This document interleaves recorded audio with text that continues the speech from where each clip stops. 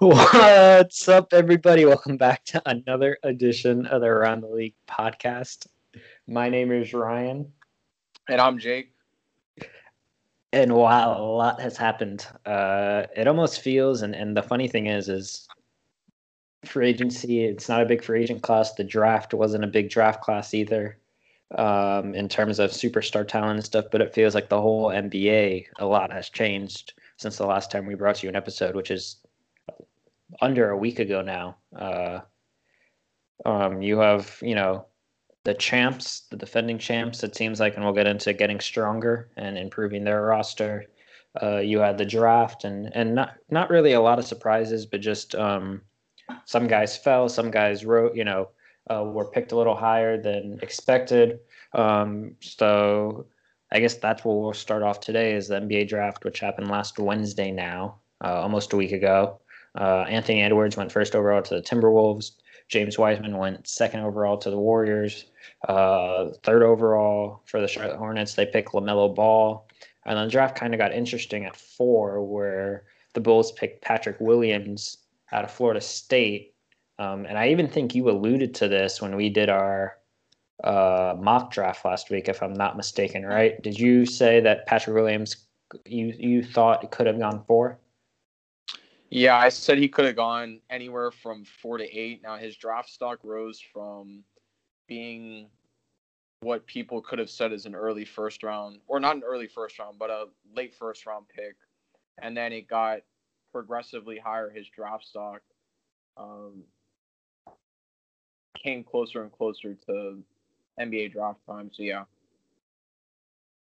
Yeah, definitely. Kind of, it wasn't even because people expected him, like you said, to kind of go in that 4-8 range. But the fact that the Bulls actually picked him, kid from the, I mean, he didn't even start a game in college at Florida State. He was, that 6-man role, but very good at that. And for him to be 4th overall in the draft, was just something that I think a lot of people got taken back by. You know what? I'm not going to go to. Yeah, I'm going to cut you off real quick because while we're talking about Patrick Williams real fast, Go ahead. I was reading about, it was kind of interesting because it kind of connects in a way. Now, Florida State isn't really the basketball school that I would say they're on the rise. They're definitely on the rise. They're becoming more of a basketball school than a football school. Yeah, definitely. Since Jonathan Isaac and you have Malik Beasley, you have I want to say there's a couple other guys I'm trying to think from Florida State, but those are the most notable. And then now you have 2 lottery picks for FSU, Devin Vassell and Patrick Williams, which Patrick Williams almost broke the school record for the highest draft pick. I think it's him and Dave Cohen. So, but anyway, it's kind of interesting because you mentioned that he played that 6-man role at FSU, but FSU is not the school that Kentucky is for basketball players, but it's similar to what you see because we're both Heat fans on this pod, and we know the value that Tyler Hero and Bam Adebayo bring to the Miami Heat, but they're also sort of in the background at Kentucky. You don't really see them as much, especially a guy like Bam. You didn't really see his production as much. Mm-hmm. And I read that if he wasn't allowed to grow as much. Yeah, exactly. And you kind of see, especially scouts that'll go and see Kentucky practices, you kind of see their potential. And I feel like it's kind of hit or miss with Patrick Williams. He has a lot of potential. And Carney Sovas is a guy hasn't had too much experience. I guess a little bit of experience finding value with Jamal Murray and at pick 7. What was that, 5 years? I think he's had a lot of experience in that second round, trying to find those gems in the late first round and second round. Yeah. But like I said, I think that it's kind of similar to Kentucky, where you have a guy like Patrick Williams coming off the bench, not really getting the playing time and that you would want to see, but just kind of similar in that respect. So just thought I would bring it up. But he has a lot of potential, so it is a stretch, but you kind of have to see how he plays out, and he's got the talent for sure. Yeah. No, I think he has a lot of talent. I think that people, and this is this is also what I wanted to get into when talking about this draft. Obviously, we're going to get into free agency in a little bit, but I think you need to temper your expectations for all these players, for all these rookies. That's starting from, the top three, which Edwards, Wiseman, and Ball, all the way down, to the late first round, where you had, someone like Desmond Baines or Jaden McDaniels, RJ Hampton, Emmanuel Quickly. You just need to temper your expectations because these are all guys who all of them really, I think all of them really, except for maybe like Danny Avdija, who fell, and I want to talk about. He fell to number 9. He was projected. We had him, and a lot of people had him going in that 4 spot to the Bulls. He just played, within the past 3-4 months now, playing in the Euro League in Israel. But all of these other guys haven't played in a year, 9 months, since March, and at the latest. So, and they're going to now go into their new cities, if not they're already there. Training camp starts December 1st, which is about 10 days away now. And, the season starts, it was a month ago, on Monday, December 22nd. Now it's November 24th when this podcast is released.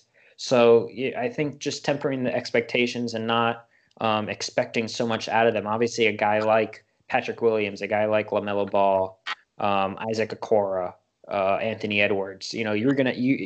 Those guys are gonna need to step up for their teams, but at the same time, you can't expect them to come out and dominate because they're just getting adjusted to their new way of life, being in their new city, stuff like that. So it's being an NBA player. It's not like a free agent who has gone around and had a couple years in the league and now transferring teams that you can expect a little more. So I think there's a lot of dynamics that.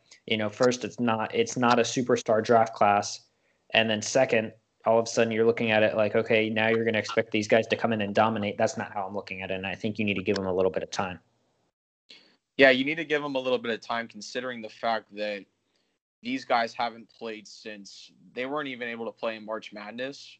And then you give them this whole entire stretch of time where, yeah, they're in training and whatnot, but then you look at the draft and you're like, okay, these guys are going to have to come in straight away in about a month and a half, and you're going to expect them to produce. That Rookie of the Year award is going to be pretty interesting. Again, I feel like it depends on situation. That's with any NBA player. It always depends on situation and fit. That is the biggest factor when looking at the production of especially a young NBA player and trying to get their career off the ground. And it always kind of, especially when you're a young player, really depends on that. So we'll see what happens with this draft class. Some things to note as I was watching the draft.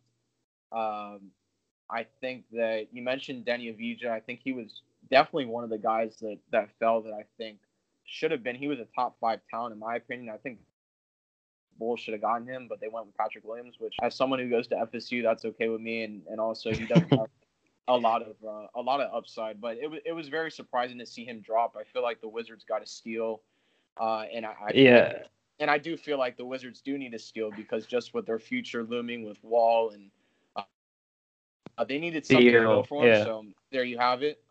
But yeah, I want to say too, I felt like I like real quick before you make your next point, because I did want to touch on Avdija having kind of almost a personal connection to him. Having one of my good friends is a good friend of his, and just knowing the talent he has. I don't know if he'll be a superstar in the NBA.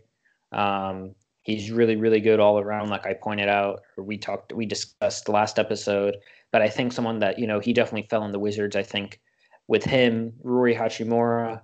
Bradley Beal is under contract for an extended period of time, just having signed that extension right before last season.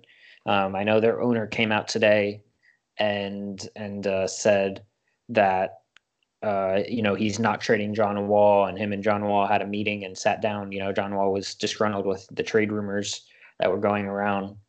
I think that it's a weird situation he's coming into. But I think that the Wizards, if they can try to run back that Wall Beal backcourt one more time, especially in the East, I think that they can contend for a playoff spot. But then again, we're going to get into, everyone made such significant, a lot of teams, a lot of young teams made such significant moves through trades, free agency, that, I think both conferences will be really tough. But keep going with your next point that you were going to make. Yeah, I was gonna say I do like Onyeka Okongwu, but I was surprised that, and that's why I kind of shied away from. I think it was your pick where you picked Okongwu in our mock draft. Mm-hmm. That's kind of I don't know really why I think it's just the mold that Onyeka Okongwu is, and just what he has to offer, the comparisons to Bam, and I think teams are really looking at that as something that is definitely destined for their franchise. A guy like that. And I think also it brings the question for the Hawks, and real quick is, is Clint Capella available? Is John Collins now all of a sudden available for trade? And that's the thing. And you brought on Danilo Gallinari too, so that front court is stacked. Yeah, you have a really, really, and we're going to definitely get into the Hawks, I think, more and more into the moves they made, because I think they're one of the biggest winners out of this whole offseason so far in terms of moves they made. But I really like Okongwu. Obviously, I picked him with the Hawks pick in the mock draft. I think, he had, I don't want to compare everyone to Bam. I think a lot of people are comparing him to Bam. But I think he really does have that game that he, especially with someone like Trae Young, that pick and roll game. He has shooters on the team, Kevin Huerter, that, I think it's really going to be fun to watch that Hawks team. I think that, yeah, that's why it was a little bit surprising for me, because, yeah, I get that there's talent there and you should take it if it's there. And that's why with Denny, it's a no-brainer for the Wizards. But as for the Hawks, I guess free agency, you look in hindsight, and now they have Danilo Gallinari, but Denny Avdija he kind of has that stretch four appeal. He can also handle the ball. He does a lot of the things, I would say that he's a better passer than Danilo is. Danilo is obviously one of the best stretch fours in the league in terms of stretching the floor and shooting threes, and him and Trae are going to be awesome together. But with the abundance of, again, I think Okongwu is going to be versatile, but I don't know. I think Denny is a very versatile player, offensive end, defensive end, pretty much. I think Okongwu is kind of you give him the edge in that respect, but yeah, I don't know. I just felt like with the Danilo Gallinari addition, I just felt like maybe they should have just gone Denny, but I mean I don't mind. I don't hate the Okongwu selection. No, if you have a player that has a lot of upside like that, you take them. But with the Gallinari, it's just, I don't know. Yeah, no, I think last point on Avdija is that, he has pro experience. He's played with pro players against pro players playing in the EuroLeague, which in my opinion is the second best league in the world. He was just teammates with Amari Stoudemire in Israel with Maccabi Tel Aviv, and I know Amari had a lot of praise for him, saying how great, good of a player, even great of a player he was, and everything that he brings to the table. I know he doesn't excel at one particular area of the game, but he's just kind of good at everything. So I think that's a real steal of the draft. And also Tyrese Halliburton at 12, another guy who fell. I didn't expect to fall to the Kings. I think, a lot of people were like, oh, maybe now De'Aaron Fox is, on the move. But the Kings extended De'Aaron Fox. And I really, really, that'll be an interesting backcourt to watch. If Marvin Bagley can finally stay healthy and live up to even half the potential that people saw him coming out of Duke just a few years ago. I think that's a really, really good young team. Still, I think they took a step back with how good, and again, we're going to get into that in free agency, how good the West got, even deeper than they already have. I don't think this year's their year, but I think just developing and getting Tyrese Halliburton it was a really, really good steal. I think the Suns at 10 with Jalen Smith was kind of a head scratcher. I know Jalen Smith was kind of projected to go late lottery, even, between that, 16 and 20, even down all the way to like 24, 25 selection. And he went at 10. But overall, I think there wasn't too much surprise in the draft. I know Precious Okoro for the Heat. I think a lot of people like that pick. Tyrese Maxey right after for the Sixers. There's some, some good picks. And then going in, even into the second round, you have a guy like Vernon Carey to the Hornets, who I think did real well in this draft. You have Tyrell Terry, who I know you had going in the lottery in our mock draft. You had him going, I believe, to the Pelicans at 13. Yes. Yeah. He went all the way first pick of the second round.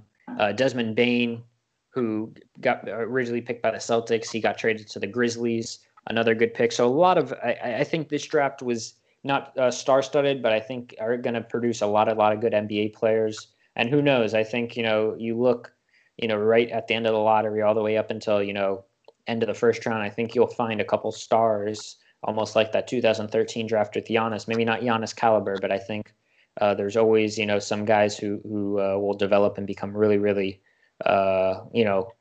all-star star type quality players in this draft. So that'll be definitely interesting. Before we do get into free agency, go ahead. Yeah, I was gonna add real quick.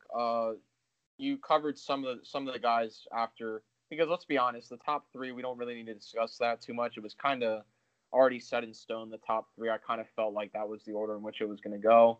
But it's funny. I don't want to bring up the Heat in this draft, because obviously we had pick 20. But I just looked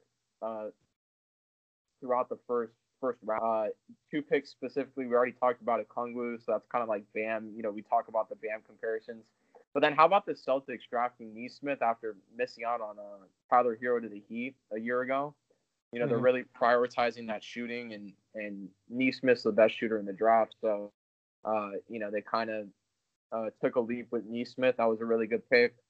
You also have, as you mentioned before, Tyrese Halliburton. I felt like he should have gone earlier and much earlier.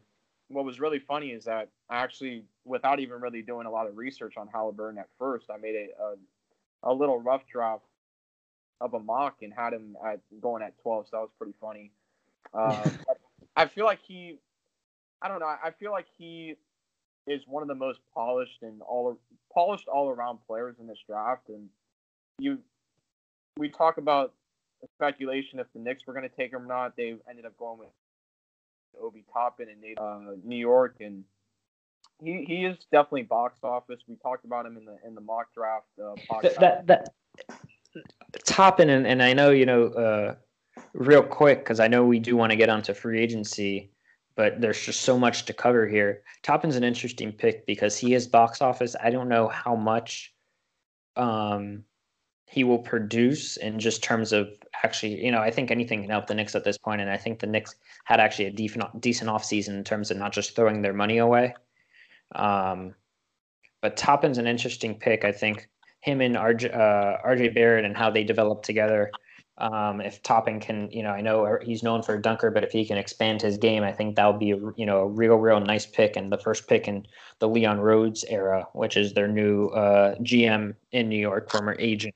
So that would definitely be interesting to keep your eye on.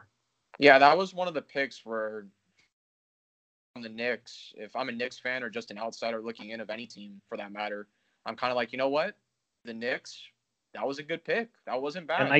And like you said, he's from New York. He's going to get, you don't need fans already to come to Madison Square Garden just because of who it is, but you're going to get more guys out there once fans are allowed back in the arenas. So yeah, that's definitely someone who he is the box office attraction that I think the Knicks, obviously he's not, what Knicks fans had in mind in terms of box office attractions like they've had in the past, but he is someone that I think a lot of Knicks fans are excited for. The only thing I'll say before we wrap up here is the fact that he's 22 years old. That does scare me a little bit because I'm a big fan of timeline. And if we're talking timeline in terms of rookies, that is not really the I would say the age that you want to hit on if you're looking for a prospect. But everything else, there's really nothing to shake your head at. I mean, the guy has extreme athleticism. There is very much hope with his jump shot. And again, maybe this is a step in the right direction. You can't really go in the bad direction as much. You can't really dig yourself that much more of a hole if you're the New York Knicks. And I think that's the point in case about just having Leon Rose now to step in the right direction and just taking strides forward, because there's been a lot of I know on this podcast we talk about how much we think they're a disgrace, and there's really nothing to shake your head at and be like, yeah, that's good for the Knicks. There's a lot of just not so good things. So this is step in the right direction. Yeah, definitely. One last thing, I do want to talk about the Warriors because I think it's just something that it was so devastating to hear. They did pick James Wiseman, who I think is going to be a tremendous help, and that center that they finally, all these years they were winning championships. They had guys from JaVale McGee to Andrew Bogut to who else did they have? They had Zaza Pachulia. That really never solidified center. They finally, I think, they got that in James Wiseman. But it did that the day of the draft, news came out that Klay Thompson tore his Achilles, so he'll be out for the season again. I think just it's devastating. It kind of, in my opinion, takes them out of the title contention, which I know and the next couple episodes we're definitely going to be talking about just contenders and stuff. And even today we're going to be talking about that. And it kind of takes them out of that. I still think they're a playoff team. I think Steph will kind of carry them. They did they did trade for Kelly Oubre, who got traded from the Suns to the Thunder and then redirected, which we'll talk about Sam Presti and all the picks he's acquiring, because he's just going to be drafting every draft pick for the next 10 years for the Warriors. They kind of are going to replace, if you can replace Klay Thompson, which is not really, with Kelly Oubre. They're going to have Andrew Wiggins. So your thoughts on the Warriors and kind of where they're at as a team with the injury bug hitting them again? Yeah, I think that it's definitely a big blow when you lose a guy that is basically with Steph Curry, your franchise. Again, Draymond Green as well, but there's been talks about maybe him moving on from the Warriors. I don't think that'll happen. I mean, we're not going to really get into that, but I think as far as Klay Thompson, I mean, again, it's a big blow. He's had 2 injuries, and this comes on the opposite leg now. So that's definitely something to worry about. If you're a Warriors fan, if you're a fan of Klay Thompson, the NBA in general, because he's such a big part of it. But yeah, I don't know. He's a great 3-point shooter, great moving off the ball, which you question too if he's going to be the same moving around, because he's one of the best to move without the ball and get himself open. So you question if that is going to be the same. And yeah, I mean, injuries to both legs, I mean, it's definitely something that to be concerned about. I think there's no doubt about it.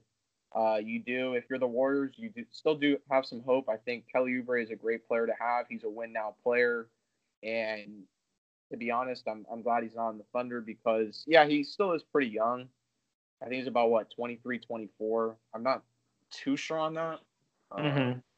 No, he's still really young, and I think it gives the Warriors now, between him and Andrew Wiggins, kind of, they hope to develop them into that, next generation, even though I don't know if that's there between them, but something that, with especially Wiseman, they kind of have that youth core, plus, that still veteran core there as well, where they can win now, but also develop for the future.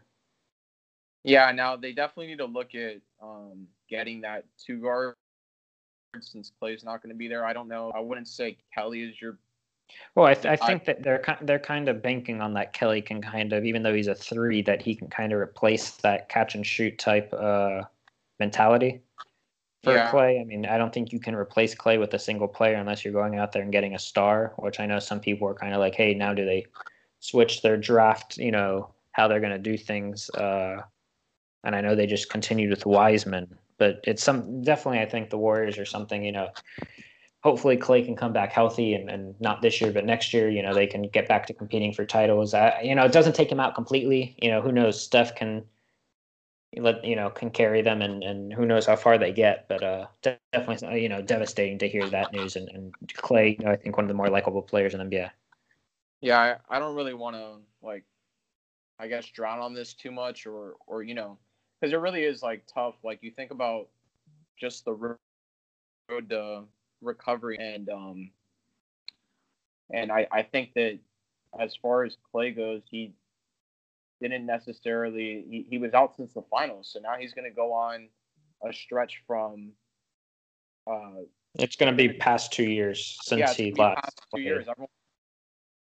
Everyone was talking about John Wall like missing so much time. Like this is like pretty much kind of up there with just how long it's been since he played basketball. So it's really just tragic, and I hope that the NBA community, comes together because I mean this guy's a great player, and he's been in the league for what 8-9 years now. Yeah, a while, and one of the great shooters, if not great, also great players in the league.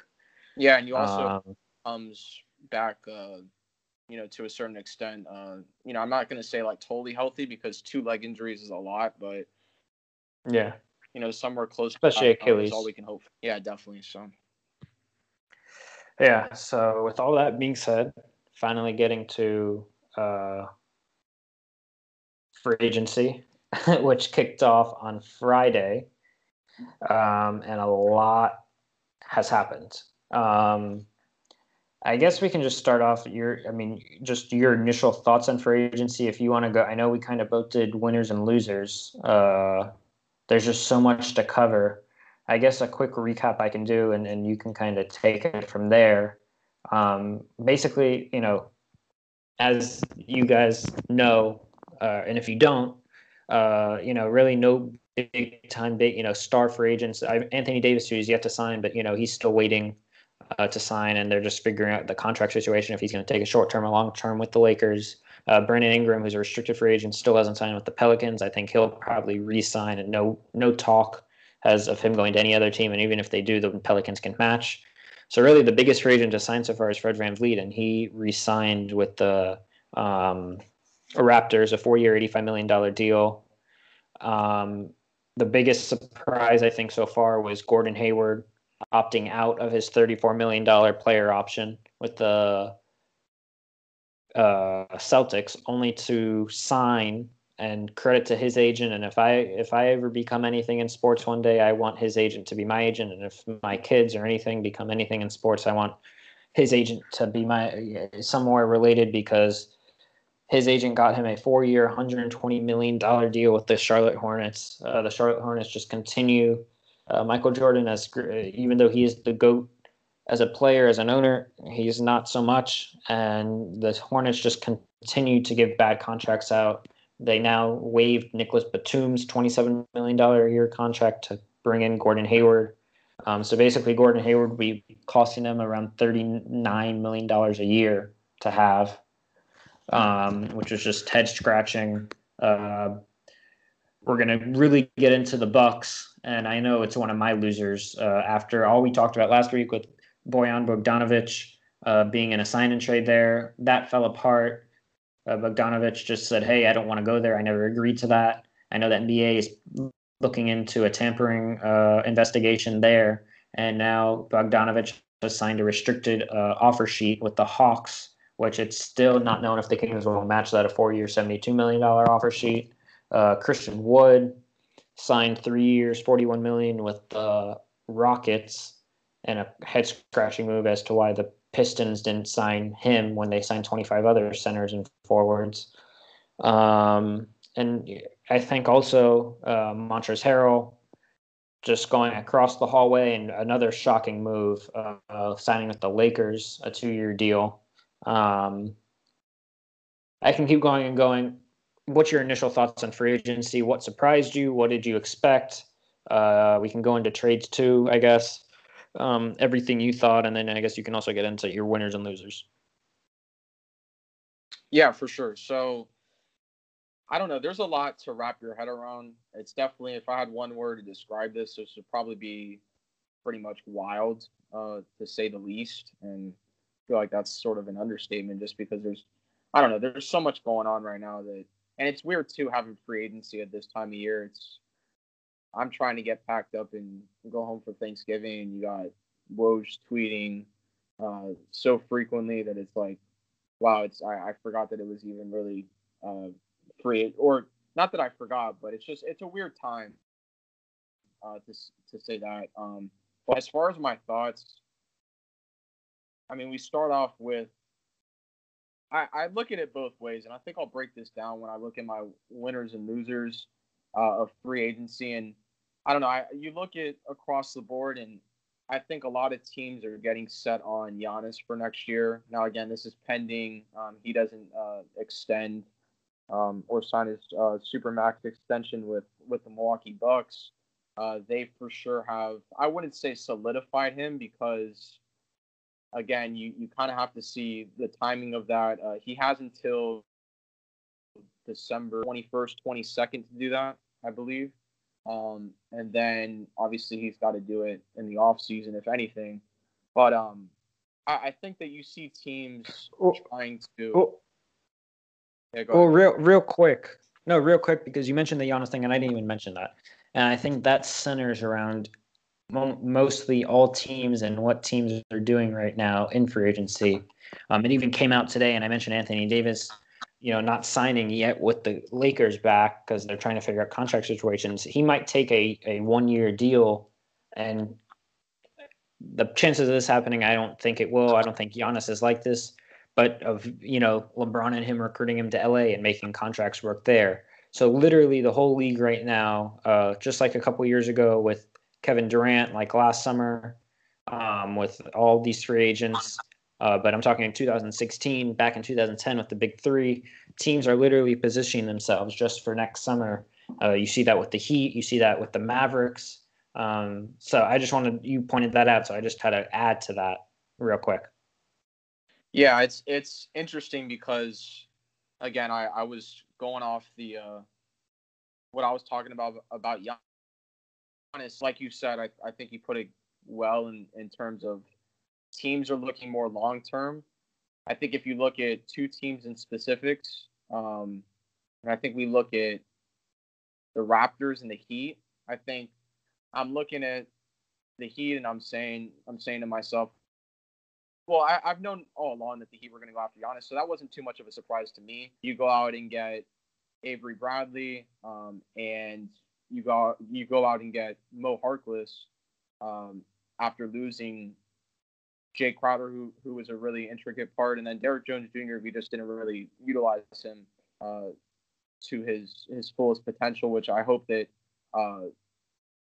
Portland does the same. And shout out to Derrick Jones Jr. But again, you kind of look at all these teams and or mainly the Heat and the Raptors, and then the Raptors, you look at them and you say, okay, they lost Serge Ibaka, they lost Marc Gasol, but that was because they're trying to go after Giannis, and that wasn't really evident until I started really looking into it. That look, I mean, the Raptors are, there is risk involved with the Heat, the Raptors, even the Bucks, obviously, because they don't want to lose their star player in Giannis. That's kind of why the Bogdanovich thing is sort of a blow, because as you mentioned, there's tampering and all that stuff, and the acquisition itself, it's just it's a big blow. Bogdanovich is a great player for you.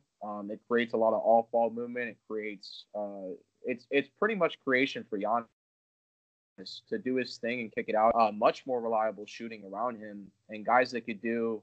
I mean, you talk about Bogdanovich, you talk about Drew Holiday. They can do a lot more things than just shoot the ball. They can take you off the dribble. They can play defense.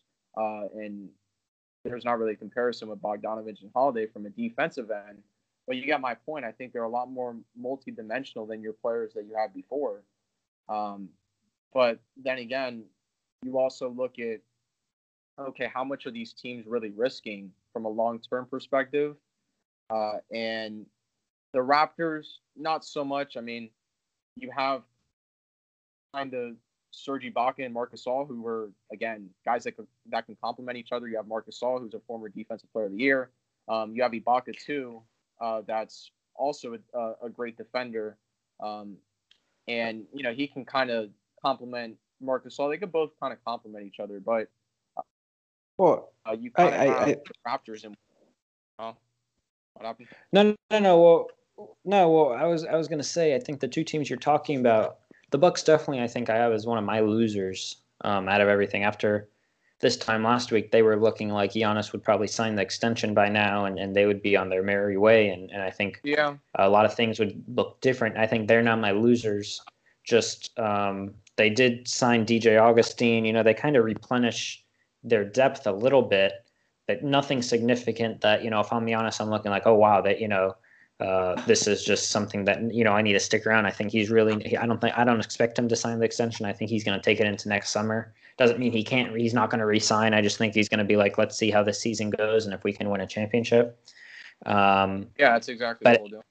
And also I think for the Raptors, I think, they did sign Aaron Baines, to kind of replace Ibaka and Gasol, but I know they re-signed Van Vliet.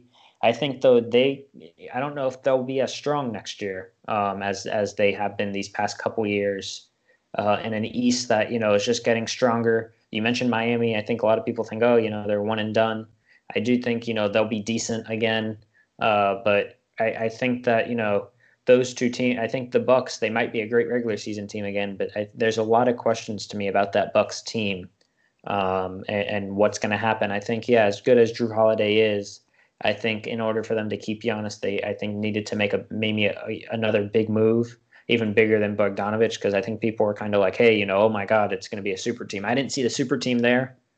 I don't know what other people were seeing. Maybe someone can come on the podcast and explain that to me, even though it's not going to happen. But I think that they really messed up the Bucks, and whoever leaked that sign and trade, no matter if it was on the Bucks side, if it was on the player side, I think they messed that up because all of a sudden, that sign and trade fell apart, and here they are signing DJ Holiday and I forget some other. I think they brought back DJ Wilson.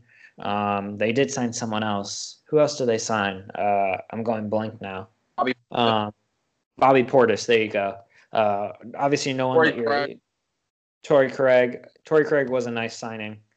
Kind of head scratching how the Nuggets didn't bring him back, and the Nuggets also I think are a team that got didn't improve as much as I think they could have, and who knows, still things on paper, most people didn't think the Heat would make the playoffs going into last year, and look where they ended up in the finals. So I think as much as we can judge going off this past week, I think that you never know, but I think some teams didn't make as big of moves as they probably should have, and really going for it.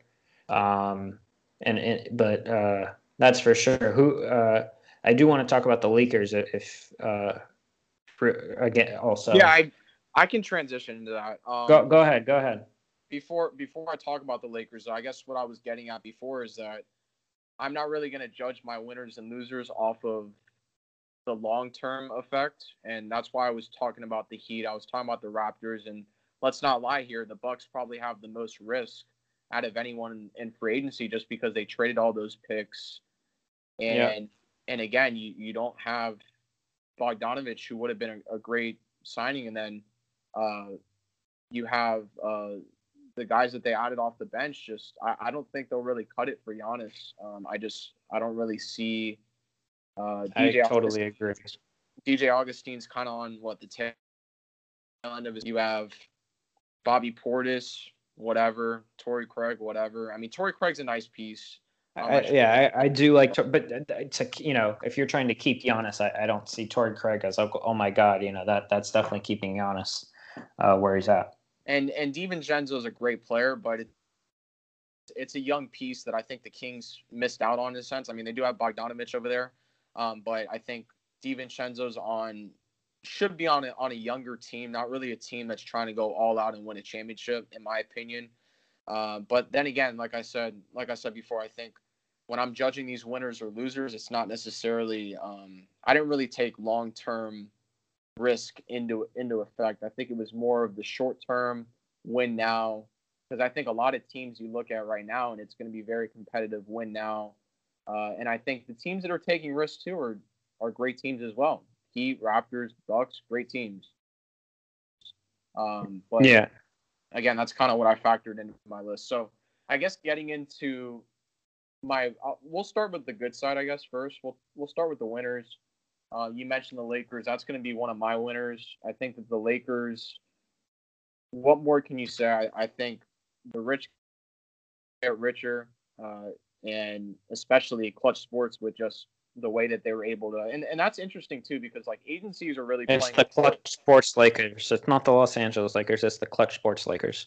Yeah, with KCP, you kind of felt like that was inevitable. He was going to come back because part of the same agency.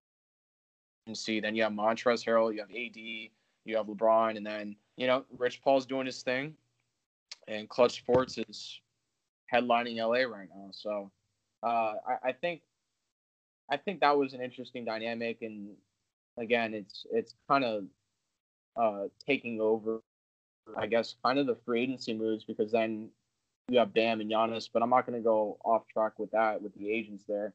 But you do upgrade heavily if you're Rob Pelinka and the Lakers. You pretty much went from Rondo, Danny Green, Dwight Howard, all three guys. Rondo going to Atlanta, which we'll talk about them in a little bit. They're very aggressive in this free agency. You have Danny Green, Dwight Howard, and you turn that into Dennis Schroeder, Wesley Matthews, Marc Gasol, Montrezl Harrell. And I have the stats pulled up for Schroeder, Matthews, and Gasol compared to Rondo, Danny Green, and Dwight Howard. I guess I'll just read those real quick. So these are the combined 2019-2020 numbers for the trios that I just mentioned. So Rondo, Danny Green, Dwight Howard, 38.2 points, 23.7 rebounds, 10.2 assists. And I won't read like the other categories, just the main categories there. As far as Schroeder, Matthews, Gasol, again, Howard, you kind of have.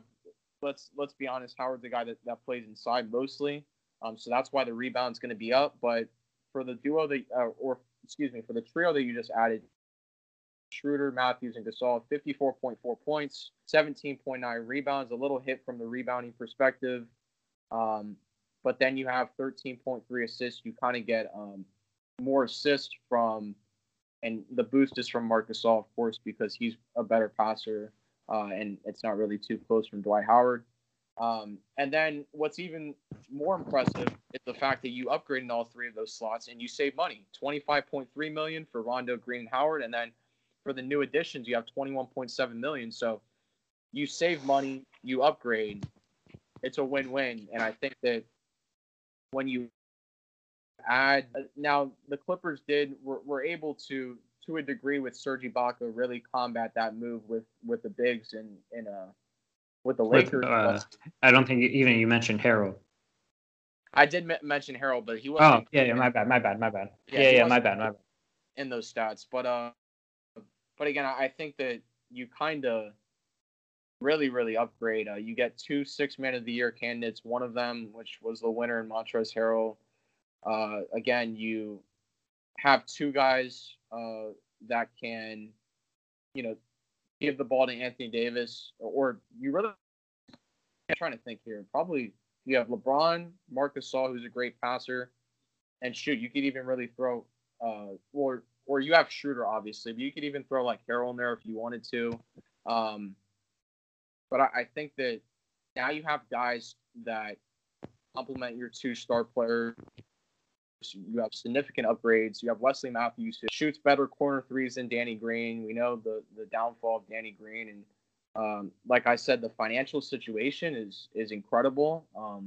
I think that you really don't realize like what you can do. Like think about this for a second. 2 of the top 5 players in the NBA on one team. Like it's really just playing chess. Like you just move the pieces around, and it's really like it's really an easy game of chess because like I didn't even realize how much money the Lakers had, and even with that, you still have the opportunity to go out and pay Wesley Matthews, who was a highly regarded free agent in this free agent class.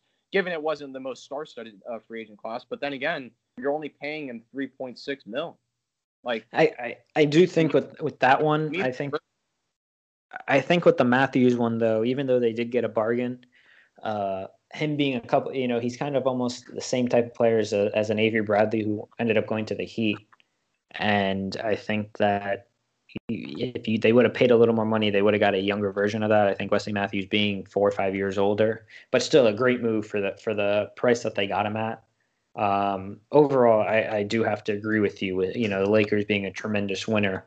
I don't think many people could have thought how they could have gotten better, and they got significantly better. And I think going into next season they have to be the favorites, even though they were already. I think even more so now.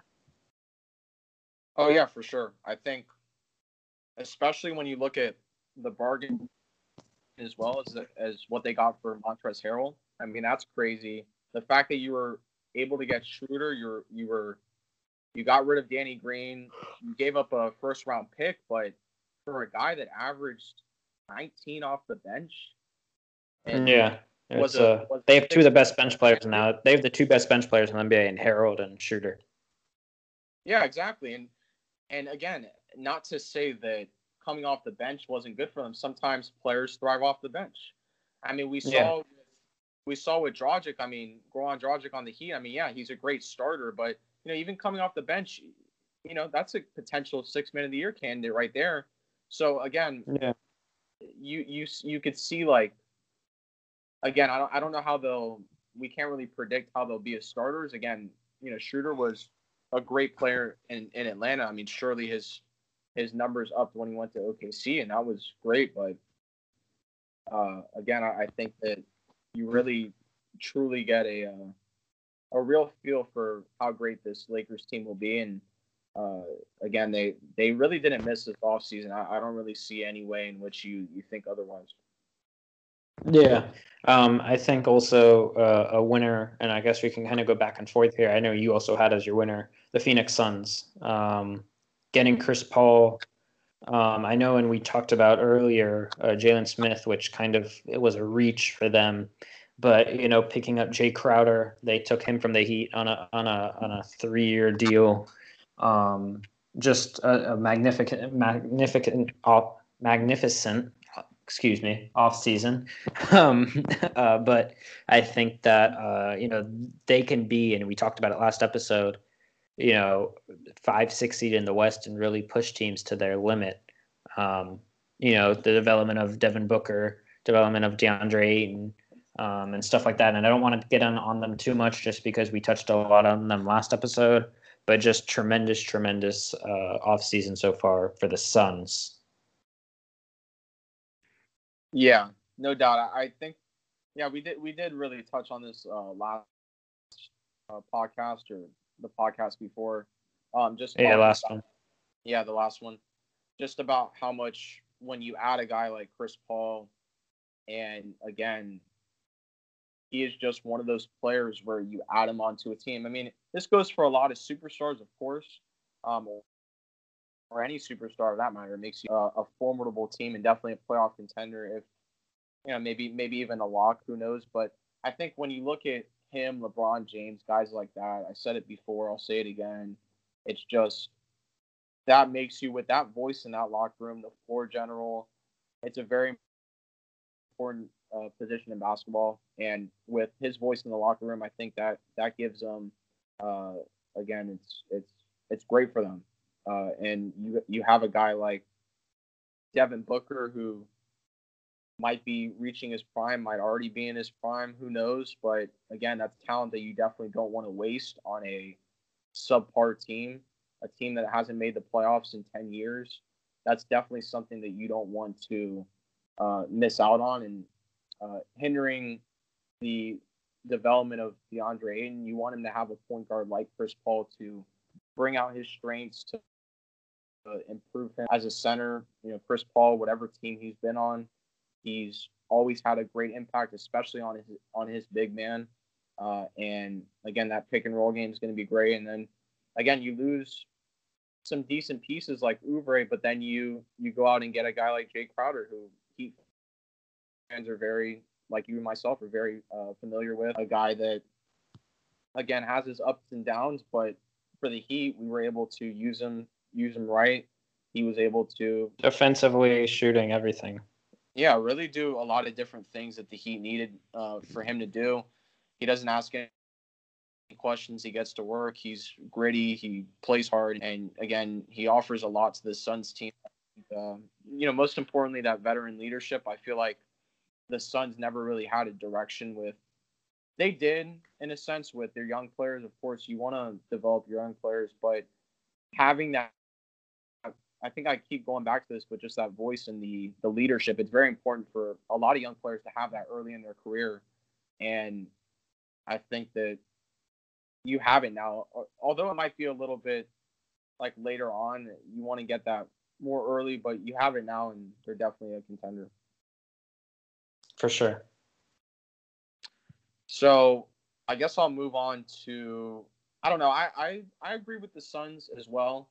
I think I do have another winner. I mean, Yeah, you can go. yeah, go ahead. You can say yours.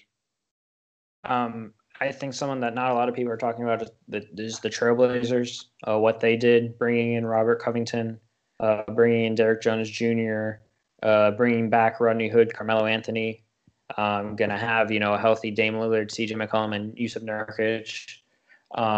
Just overall, just a great free agency. I think an off season so far for the Trailblazers. They did bring in, I think, someone else as a big. I'm going blank now, but I think just an overall. Oh, Harry Giles they brought in as depth. But I think they are now, and we talked about this back when they were that 8 seed and they got into the playoffs. They snuck in through that play-in and how well they played in the seeding games. They are a top seed in the West. If they were healthy last year, I know they weren't with Collins and Nurkic. They'll have them back now, and if I'm teams, watch out for them because I think they're going to be a team that is really going to be up there and compete and be a tough out come playoff time. I really like their moves. I think the Robert Covington move defensively helps. I know they really struggled defensively in the playoffs and throughout the season. I think he brings them some defense and also some more shooting. Dame and CJ are only going to get better, and then I think Nurkic, the man in the middle, I think. And they brought Enes Kanter. I knew I was forgetting someone. I think just another terrific move, another big. You bring back, he was there a couple years ago. That Kanter Nurkic duo, and I'm really excited about this team. I think they're going to be really, really good. Yeah, for sure. Just to point out about the Trailblazers real quick, I could see them as a winner. I don't know if they lost too much. I don't really think they did. They re-signed Melo. Mm-hmm. They're going to lose Whiteside, and I think Whiteside is one of the top free agents available. It just kind of says a lot about Whiteside that he still hasn't been signed when a lot of teams still need bigs. I think it kind of says about his work ethic and what teams think of him. But that's a different conversation for a different day. Yeah, well, I'll say this. I think the Detroit Pistons should definitely turn their head in the other direction because they have too many bigs. Well, I think that's a great transition for maybe losers. I don't know. Yeah, well, I guess we're going to losers with that. Finish up your winners, and I guess we can go into losers and talk about the Pistons because I think we both agree that they didn't have the best off season so far.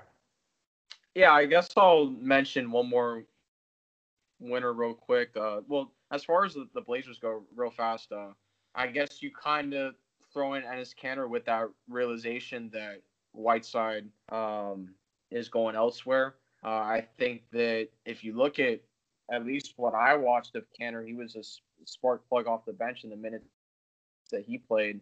And again, that all it really just comes down to schemes. Not that he was bad; it's just that he didn't really get playing time for a good amount of time, just because it was just mismatches or certain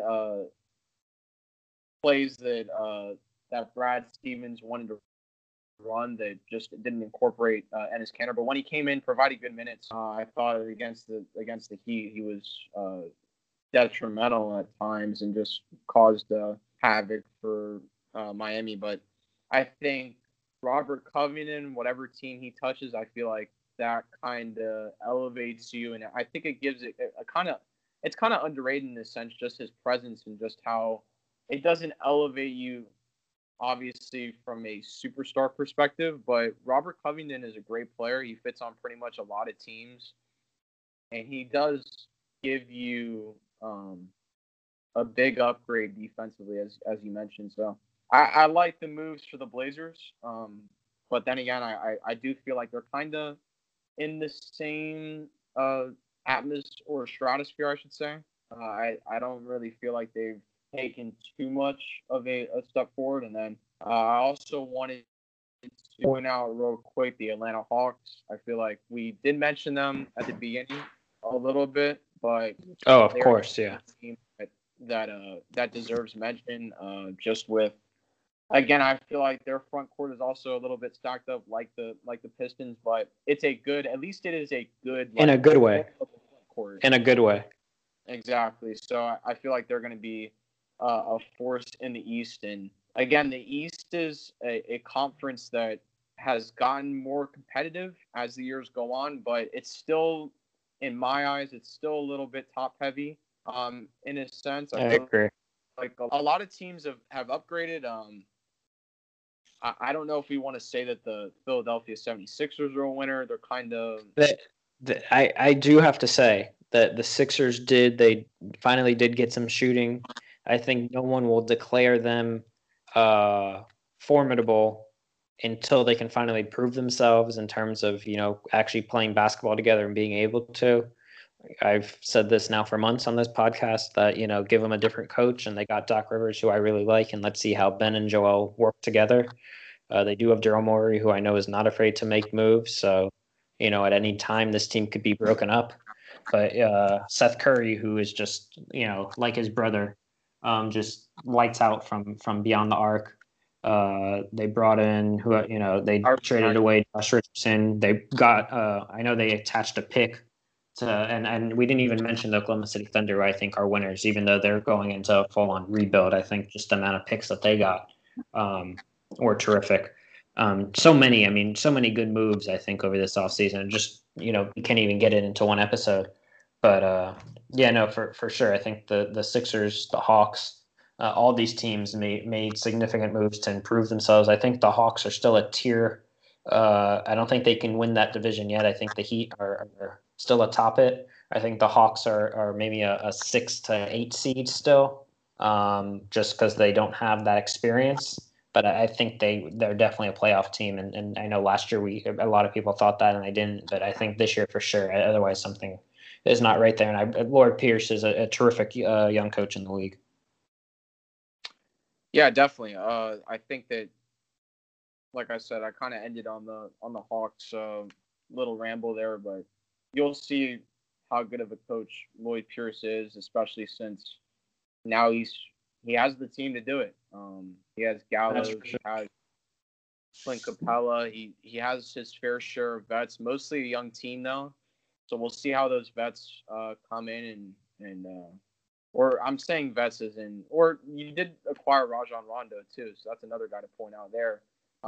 Chris Dunn, they also acquired, which helps you in the backcourt defensively. So that's always a plus. But again, we'll see. There's a lot of question marks. There's a lot of things we look at, and we don't know what will happen. But it's unpredictable at this point. It's been an unpredictable year, so we'll have to see going into next year if our predictions are right. So we'll see. But I guess I'll transition into losers. Go ahead. I think we alluded to them before, the Detroit Pistons. God knows what they're doing. I think, again, they do have a new GM, Troy Weaver, but you see them take Killian Hayes with the 7th pick in the draft, and you like the pick. I don't know, what they're doing from a front court perspective, because we mentioned Christian Wood. We also mentioned a guy or I feel like we should mention a guy like Luke Kennard, who had so much promise. They trade him away. They ended up getting a draft pick in the process, and I think they drafted a guy it was a European player. I forget his name. I think it was like a Pavletsky or something like that, I think. I'm not positive, Ryan. I'm gonna check that real quick. But I believe so. I will. Yeah, for sure. So I think that again, you give up on like young talent. I think prematurely, and I've always wondered about the Pistons, what direction they're necessarily going in, especially when you again, it all dates back to kind of a couple years ago, or even you could even look at the trade deadline and just they traded Andre Drummond for John Henson, legit a bag of chips, pretty much, and a chocolate chip cookie. Like it was terrible. So I don't really know. I'll say this. Yeah. Yeah, I'll say this. They signed. I don't even know how many centers.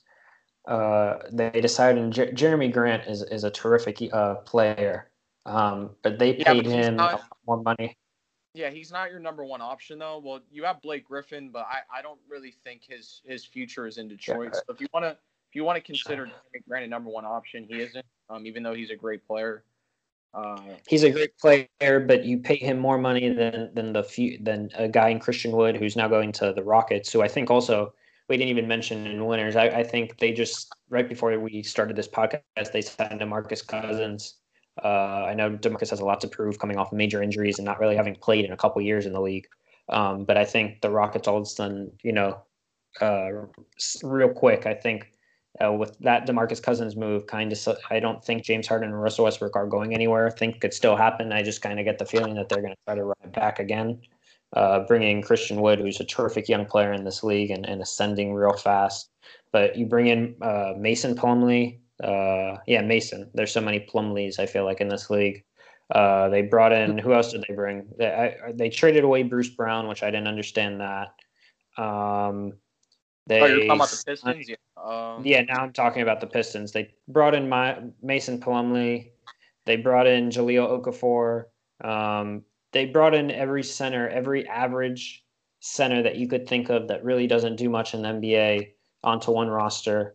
I saw like a funny thing. It was like D Rose at the point guard, Blake Griffin at the shooting guard, Jeremy Grant at the small. Like it was just like because basically their whole roster is just center and power forwards. They still do have Sekou, who is a still, I think he's still developing. It'll be interesting to see if they kind of help D Rose out and trade him on to a team that he can win a championship, because I think a lot of people would like to see that happen. Blake Griffin, I don't know if we'll see him.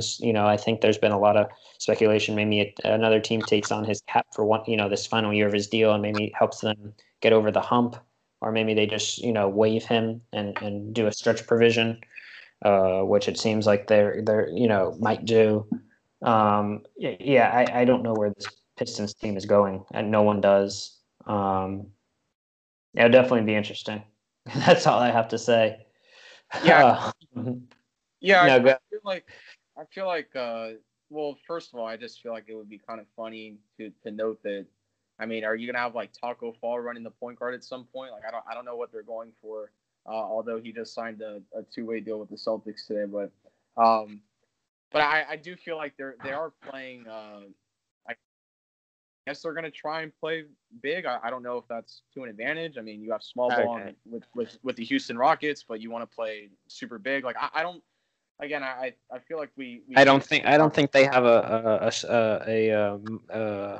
strategy in mind. I just feel like they were just spending their salary cap and kind of doing a Knicks type move, and just like, hey, let's just throw money at all these people, and this year will come back to bite them. But in about 2-3 years, even though they're not a free agent destination, they'll come back to bite them when they have they're paying Mason Plumlee $15 million to sit on the end of the bench. But here's the thing, though. Yeah, here's what makes me scratch my head is that you take Killian Hayes, who has gotten comparisons to James Harden.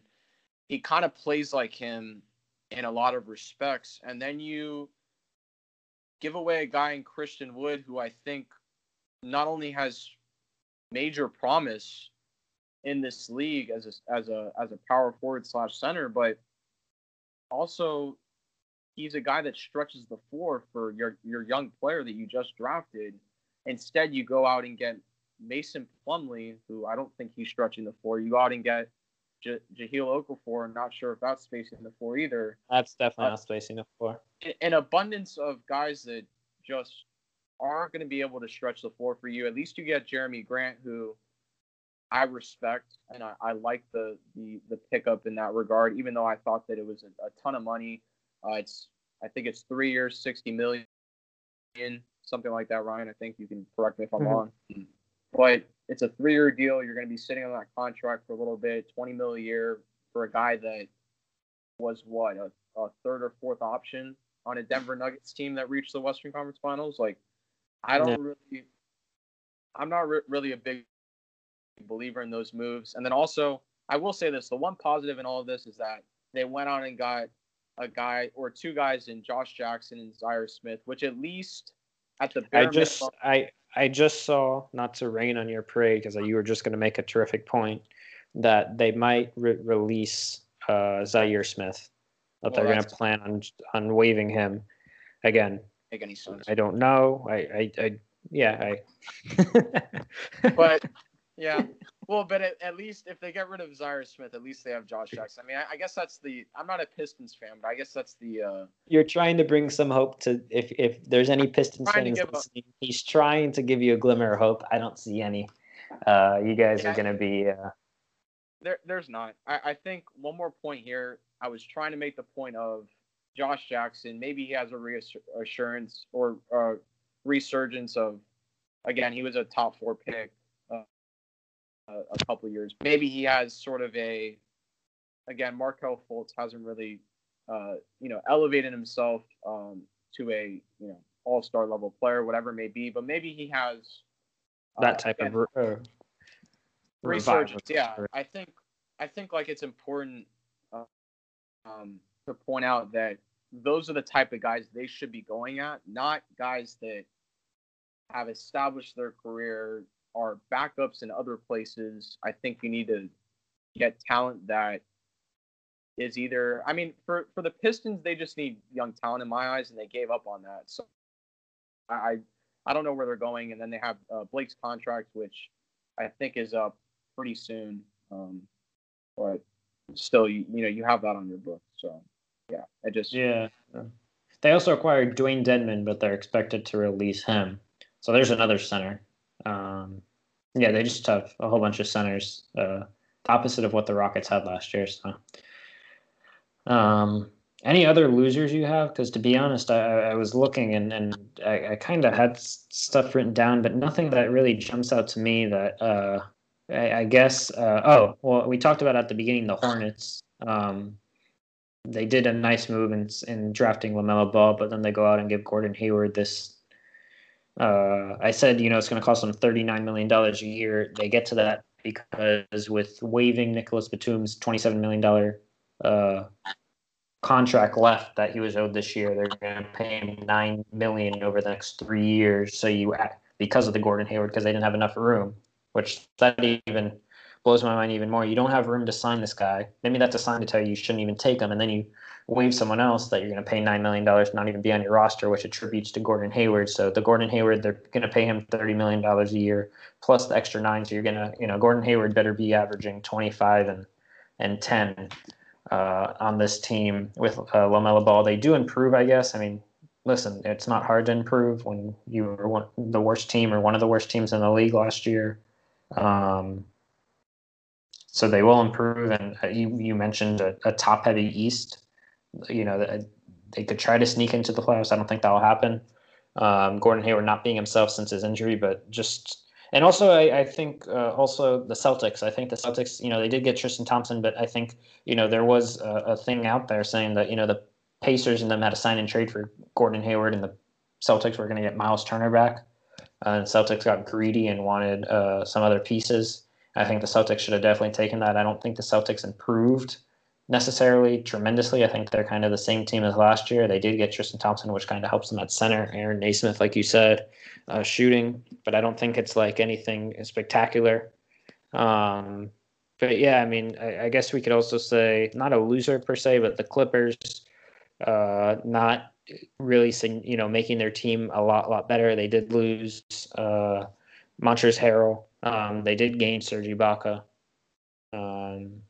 Yeah, I mean, I don't know what else you have, because I think really, I mean, we covered almost everything that's happened, significant at least. Obviously, something like Austin Rivers to the Knicks is not worth a whole conversation about.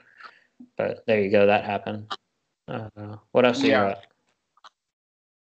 yeah. I feel like we kind of hit everything head on there with just pretty much a lot of teams in the league. There were some quiet teams. You mentioned Indiana. Indiana was pretty quiet this offseason with their moves, and of course, The Magic. there's more free agents out there. The Magic were pretty quiet. There was a lot of rumors too with Aaron Gordon, and they're pretty much there's not a whole lot of untouchable guys on their team. So you look at them and you're like, okay, is Aaron Gordon getting moved? There was rumors about him to the Blazers, Yeah. uh, and all that, but nothing ended up happening. I The guess Spurs too, pretty quiet, even though they could still make I moves with DeMar and Marcus. yeah, I guess I would say too I would say maybe a glaring loser, a team that actually I would really mention if we had a losers or some of my top losers. It might even made my list because I know we were just going with really two. But the Denver Nuggets, they lost Jeremy Grant, they lost Mason Plumlee, two guys that again serviceable guys. Jeremy Grant, one of your top options, and again I feel like those are big losses. And you kind of lose depth at the front court, although you do have Michael Porter Jr., who is untouchable in the eyes of the Denver Nuggets, and definitely I feel like this is a coming out party for Michael Porter Jr. this upcoming season. I feel like he's going to be asked to do a lot more, and again, from a player that's only been in the league 2 seasons, I feel like that is good, or I think 3 seasons now. Um, I might be wrong with that. Don't quote me, but a guy that is definitely showed up in the playoffs, but again, he's going to have to be asked to do a lot more, especially with the losses in free agency to the Denver Nuggets, especially since you don't really add anything in return. You just got to the Western Conference Finals. On top of the fact that the Western Conference is now even more scarier with the Suns and um, the Warriors to a degree. I mean, again, they lost Klay Thompson, which is a big blow, but you get Steph Curry back um, at the least. But again, you have a lot more of a stacked Western Conference. So surprised that the Denver Nuggets didn't get back. You're weighing both sides of the equation. There's more of a negative side than there is a positive side. Yeah. Yeah. I mean that you hit it all. We talked about it all. We're only now, like I mentioned, about 10 days away from training camp. Season's a month away. Preseason games 2-3 weeks away now. So I mean, I think we really started off last episode with this. We're coming around now, and I mean, there's just so much coming up. I think the off season will slowly, kind of moves. I don't expect too much more. Maybe some teams will try to the buyout market and stuff. We'll try to sign some guys. Maybe a few trades, but I don't expect anything major. We'll wait on Anthony Davis and just see the contract that he signs with the Lakers. Also, we didn't even mention Bam Adebayo, and if he signs his rookie extension with the Heat, I know the Heat are kind of pushing that off because they want to sign Giannis next summer, and that will, if he signs that, that'll kind of cause them to lose their whole roster in order to sign Giannis. And then you also the Supermax rookie extensions, or not the Supermax, but the max rookie extensions from Fox. And then you have like Donovan Mitchell, who signed a big contract too. So Jason Tatum, yeah. So otherwise, that's pretty much it. Yeah, where can they find us on social media, Jake? I know you've been really active on social media doing polls, questions. So if you are just finding our podcast there without knowing social media, where can they find us? And then I know a whole bunch of you from finding us on social media are now coming to the podcast, so we welcome you and appreciate you.